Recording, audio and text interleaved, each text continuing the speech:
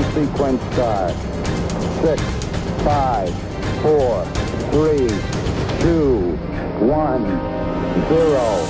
You've got questions, and in today's episode, we've got answers. Welcome to Ignition. I'm your host, Dr. Chris Bergwald, and we want to set your faith ablaze so that you might live the adventure that comes from a relationship with Jesus Christ. Before we get to some of our listeners' questions, we want you to know that we love listener feedback. So if you've got questions about today's episode, or if you have ideas for future episodes, please contact us. The easiest way to do so is by email, and the address is ignition@sfcatholic.org. Again, ignition@sfcatholic.org. And if you do that, you too may be on Ignition. You too. Thanks, Renee. So I'm joined in studio once again by Renee Kranz, my regular co-host for these many, many months. I feel like it's been a while. You've been gone even, for like maybe. a whole long time. And No, but the listeners don't know. Thanks for breaking the fourth wall. You just shattered it. Broke that. You just took a sledgehammer to the wall. So, as promised in the introduction, you've got questions, we've got answers. So specifically, one of our listeners wrote in with some questions about episode 516, which aired earlier this month. Christmas in July was the name of that episode, where we unpacked the reasons what the church gives for the incarnation. Why did the Word become flesh? So what I want to do is just read this, and I'm going to change some details just because our inquirer, our questioner, our correspondent didn't indicate one way or the other. You can read this on air or not. So he didn't say, changing "Hey, some rat details. me out." Right. He didn't say go ahead. So I'm gonna just change some details just to protect his identity. But I want to read the email otherwise, and then we'll address the questions that he raises. Good morning, Dr. Bergwald. My name is Ben, and I've been listening to Ignition for a little over 3 weeks now, having just recently found it. So, Ben, hope you're still listening. Hope you're enjoying the show. I really enjoyed the latest episode over the weekend. Again, that's 516, titled Christmas in July. However, after listening, I do have some questions. But first, some background is required to give the questions better context. I'm currently an unbelieving, culturally practicing Mormon. I converted in the late 90s, but I've never 100% believed in the church's teachings. But there are some that I believe in more than others.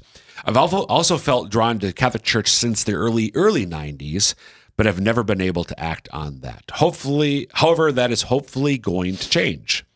There's obviously more to my story, but that is for another time. So, Ben, I do look forward, if you ever want to write in follow up, I'd love to hear more about your story. But now to Ben's questions. In the latest episode, you were referencing Catechism of the Catechism of Catholic Church, paragraphs 456 to 460. 456 mentions, by the power of the Holy Spirit, he became incarnate of the Virgin Mary and was made man. Mormon theology, Ben goes on, states that the Godhead is 3 separate personages. This makes the enunciation a little awkward. Even though I firmly believe in the Holy Trinity, can you please help me out with the meaning of 456? He goes on, 460 states, in part, the only begotten Son of God, wanting to make us sharers in his divinity, assumed our nature so that he, made man, might make men gods. In Mormonism, we are taught and teach through our missionaries that man may eternally progress to become like God. This doctrine is a little deeper than the mere words convey. We are taught and teach that men and women will become gods and goddesses of their own universes. In short, we become God. How does this Latter-day Saints, LDS, or Mormonism view differ from 460 in the Catechism? Thanks in advance for reading my email and considering my questions. Look forward to hearing back from you. Regards, Ben. Okay, so a couple of things, Renee. So 2 questions. He's wondering about those 2 paragraphs in the Catechism. Just a little bit of context for our listeners, which will be relevant to Ben's questions. So Mormons definitely identify themselves as Christians. However, many other Christian traditions, including the Catholic Church, look at Mormon theology and have some serious reservations about Mormon theology, which is directly relevant. So I want to be clear. I'm not, Ben, for you or any Mormon listening or watching, not bashing on Mormonism here. We're just making it clear for our listeners who might not know much about Mormon theology that the traditional historical Christian theology differentiates quite a bit or deviates quite a bit from, or vice versa. Mormon theology deviates quite a bit from what would be historic general Christian theology. So certainly there are all sorts of divisions among those who call themselves Christians. Yes. The ones that most of us as Catholics were most familiar with are the differences, the divisions between us as Catholics and Protestants in general. Lutherans, Methodists, Baptists, and so on. However, there are a lot of commonalities that we have with Protestants. Mm-hmm. And at the heart of our commonalities goes to the heart of what we as Catholics see as the core doctrines of what it means to be Christian. There are two in particular, two teachings which we as Catholics see as sort of the heart of what it means to be Christian, or the heart doctrine. Renee, any idea what the two? I know the Trinity is one, and I believe baptism. Close. Okay. Incarnation. Incarnation. Okay. So the Trinity and the Incarnation. So the belief that there is one God, three persons, Father, Son, Holy Spirit. And then that the second of those persons, the Son of God, the Word, became flesh in the womb of Blessed Virgin Mary 2,000 years ago. So Trinity, Incarnation.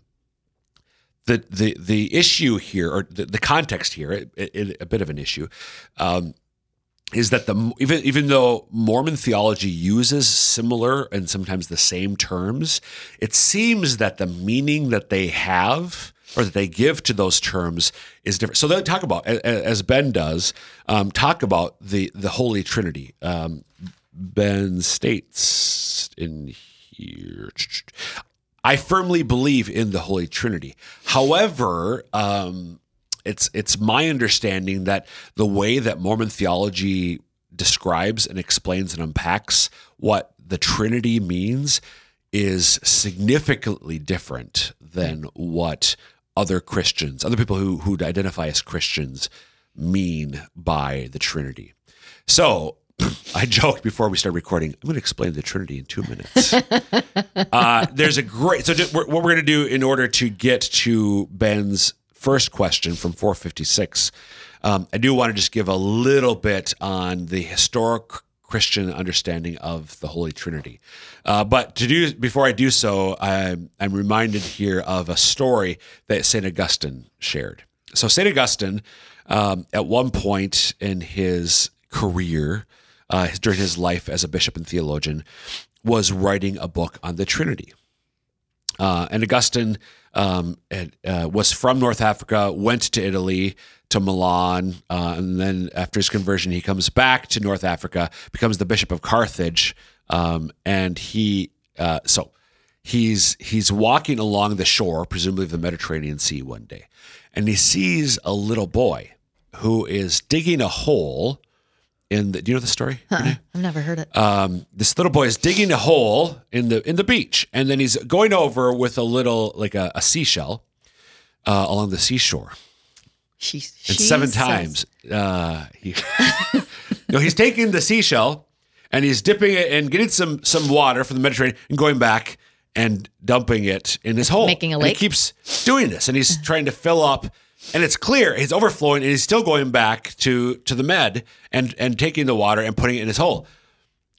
And Augustine sees this and says to the boy, "Child, what are you doing? There's no way that you're going to be able to fit all of the sea into this hole." And the boy looks at him and says, "And neither will you be able to fit all of the Trinity into your little book," and then disappears. So whether 2 minutes is it going to happen? No, that story. All right. Was not the explanation. That was a story. The Trinity is the greatest mystery of our Christian faith.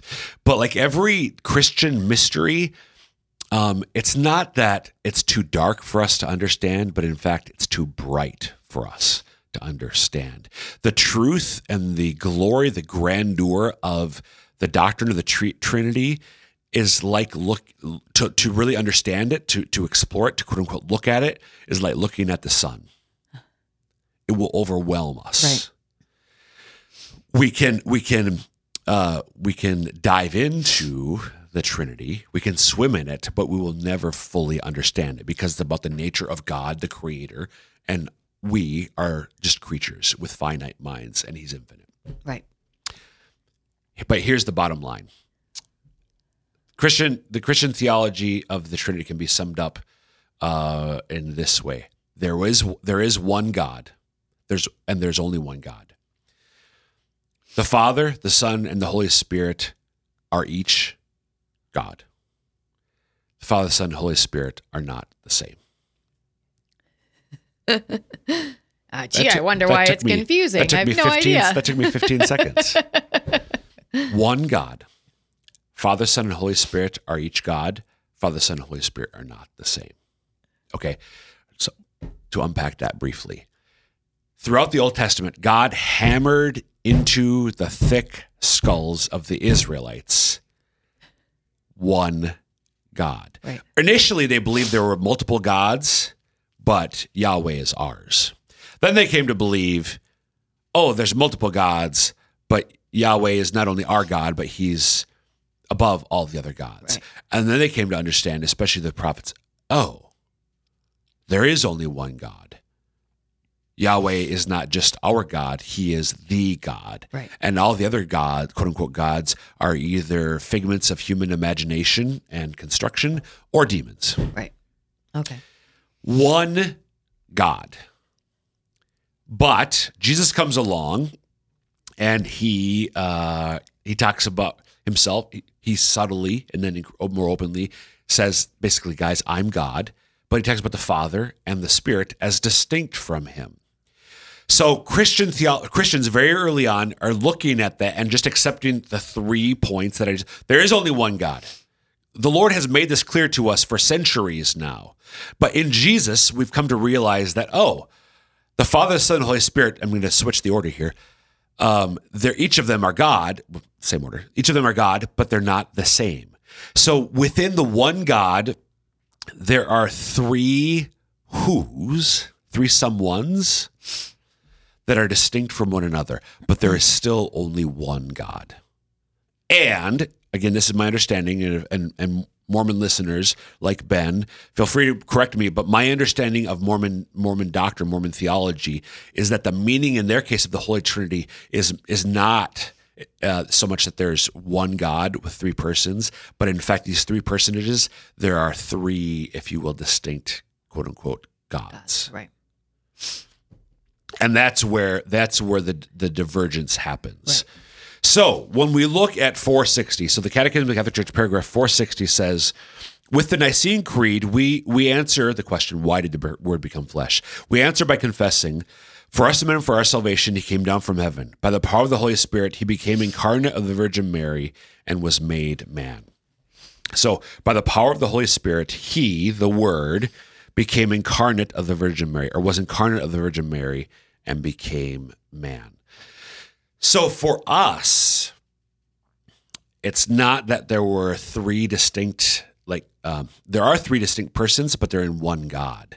And again, my understanding of Mormon theology, and maybe this goes to Ben's point about the Annunciation being a bit awkward from a Mormon perspective, there are 3 completely different beings. For us, there's not 3, there's one being that has 3 persons. Right. Right. I'm trying to think of a way, I'm probably going to be heretical here. Is it kind of like God presenting himself in different ways? Modalism. Patrick, shoot. That's modalism. That's another early church heresy. Just trying to think of a way to, because everyone's tried for thousands of years to figure out a way to explain it. And Renee is suddenly going to do it. I can't remember the YouTube channel name, but there are actually, it's two Lutherans. Yes. They do a little animated theology. Yep. And they use 2 Irishmen actually.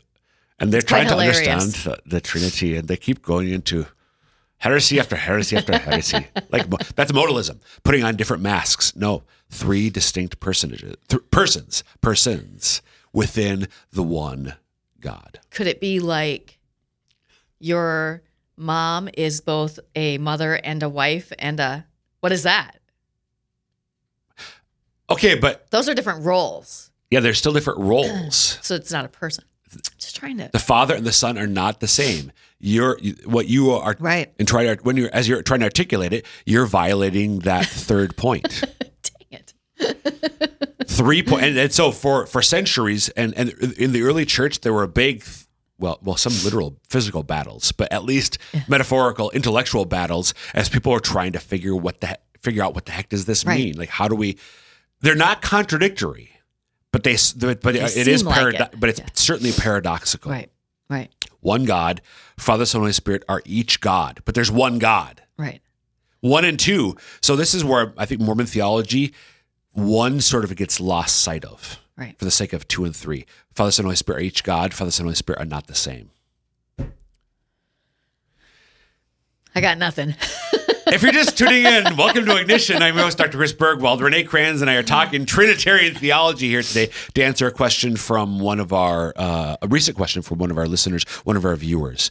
Okay, so Ben, basically in the incarnation, so what we believe, there are 3 persons within the one God. And so in the incarnation, the second person alone takes on human nature, becomes flesh, becomes one of us. But this is everything that happens between God and creation involves all 3 persons of the Trinity. So the Father, if you will, sends his Son, and it's the Holy Spirit by whom this incredible reality, the incarnation, happens within the womb of the Blessed Virgin Mary. Yeah. So then my question, maybe a question that would be interesting to hear from a Mormon would be, do they see Jesus as not existing until he's incarnated? Right. Like, is that kind of where the problem lies? Is that because he's a separate God, if that's how they see it, does he not exist until then? Right. That's it. Yeah. Great question. So Ben or any other Mormon listeners or viewers, feel free to chime in on that. But I want to now, because this is tied into the second question. So 460 states, and back in episode 516, we gave short shrift to 460, which is my favorite paragraph in the Catechism. Right? My favorite of these 4, I should say. Okay. 460 states in part, the only begotten Son of God, wanting to make us sharers in his divinity, assumed our natures that he made man might make men gods. And again, Ben goes on. In Mormonism, we are taught and teach through our missionaries that man may eternally progress to become like God. This doctrine is a little deeper than the mere words convey. We are taught and teach that men and women will become gods and goddesses of their own universes. In short, we become God. How does this LDS or Mormonism view differ from 460 in the Catechism? So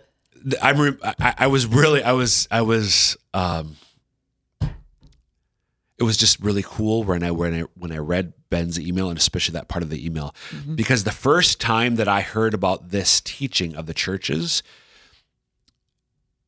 was in a class. I had a class on Christology, the theology of Jesus Christ, at Franciscan University of Steubenville, taught by Dr. Scott Hahn. And Scott was talking about what's sometimes called divine filiation, that all of us as sons or daughters of God are called to share in God's divine nature. We become partakers of the divine nature, as St. Peter writes in, I want to make sure I get the reference right, 2 Peter 1:4. So the Word became flesh to make us partakers of the divine nature, is how 460 in the Catechism starts, referencing 2 Peter 1:4. And Scott in the class said, the Catholic Christian historical teaching is that we come to share in God's own nature. We become like God, or even some of the saints that we quoted, and one of the that's Ben's quote comes from the Catechism, quoting a saint, says we become gods. And Scott said that's not Mormon theology. That's Catholic theology. Because Mormon theology, going back to, oh my gosh, I'm blanking on his name. Who's the founder of Mormonism? Smith. John Smith. So he said, this is not John Smith theology, this is not Mormon theology. This is Catholic theology. Okay, so if that's the case, because what does 460 mean? What does it mean to become partaker of divine nature if it doesn't mean what Mormon theology says? Sure. So Mormon theology says basically what Ben said. I know, I understand this to be the case from my study of Mormonism, that we as human beings right now, if we're faithful, so I think, I'm not sure about this, but I think you have to become Mormon, I think, but I'm not sure about that. But if you're faithful to Mormon teaching, you will, in the afterlife, literally become a god yourself. And you'll become God of, as he says, of your own universe, a god or goddess. That's not what 460 in the Catechism means. That's not what the church understands to become partakers of the divine nature means. By the way, interesting corollary of that. So Mormon theology, the implication of that, and I think this is even taught explicitly in some of the Mormon texts, that God the Father used to be a man. Yes, I have heard that as well. Yeah. The question then becomes, my question for Mormons has been, okay, if that's the case, who made that man? God? Yeah.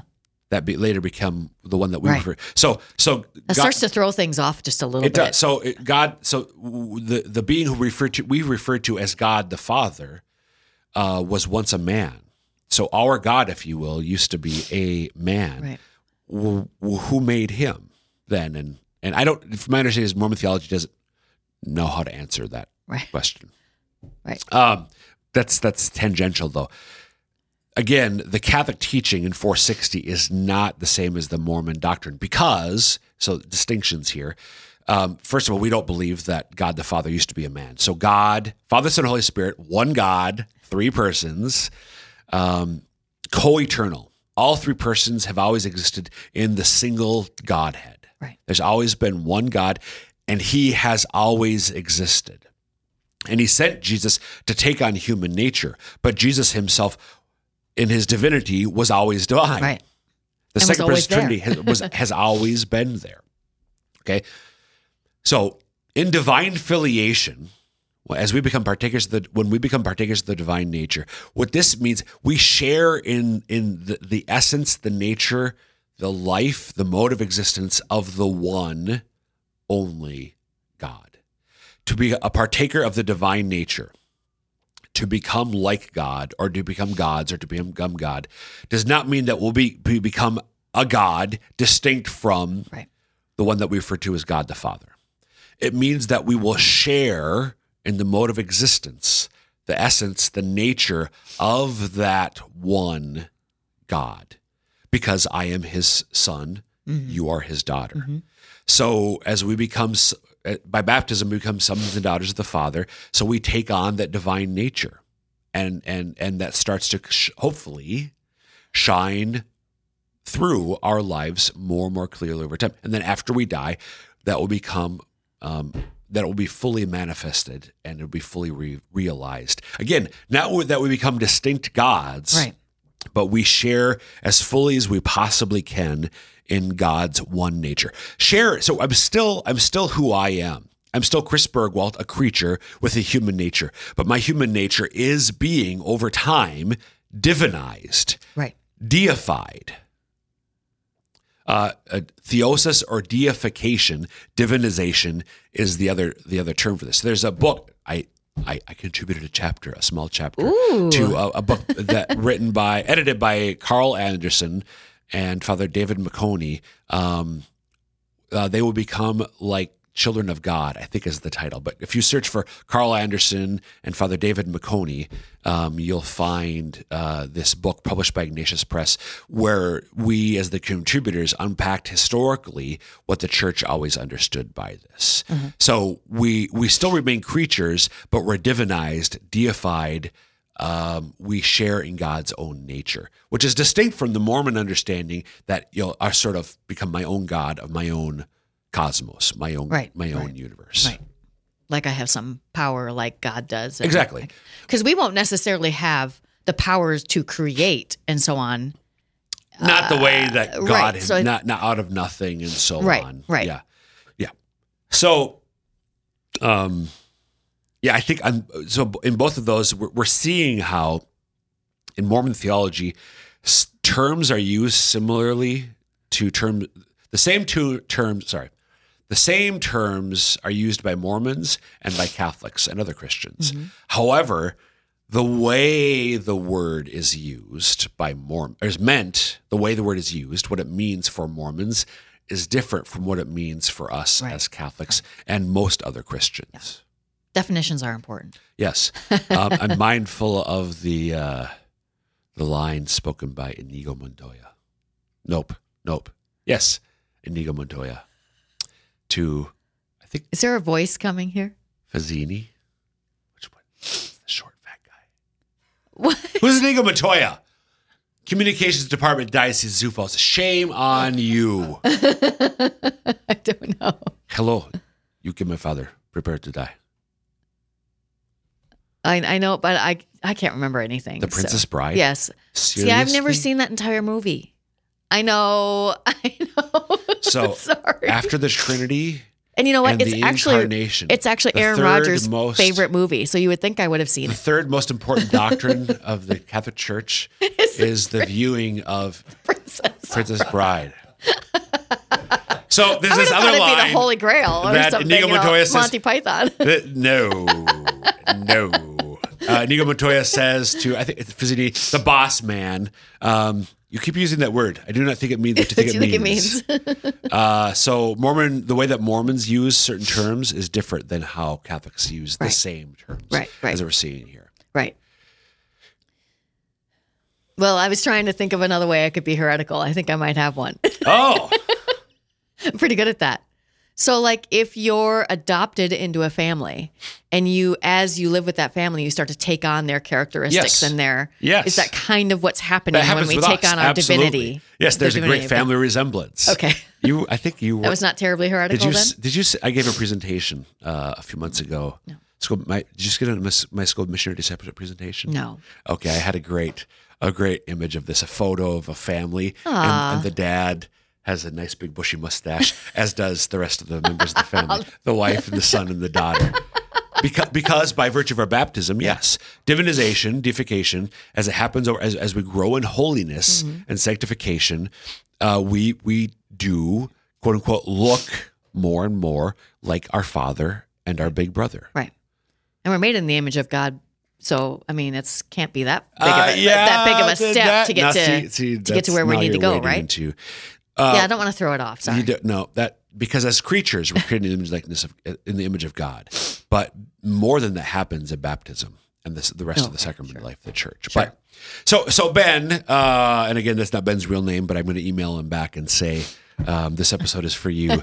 Hope that helps a little bit. Please feel free to follow up with other questions. And again, folks, if you have questions, ask away. And if we can, we'll answer them on the air. Renee, thanks for being here. No problem. I didn't feel like I said much, but hey, whatever. I learned a lot. There we go. Amen. And folks, that will wrap up this episode of Ignition. Again, you can email us, ignition@sfcatholic.org, just as Ben did, with any questions you'd have or maybe ideas for future episodes. Until next time, may God bless you. I just said all the heretical stuff.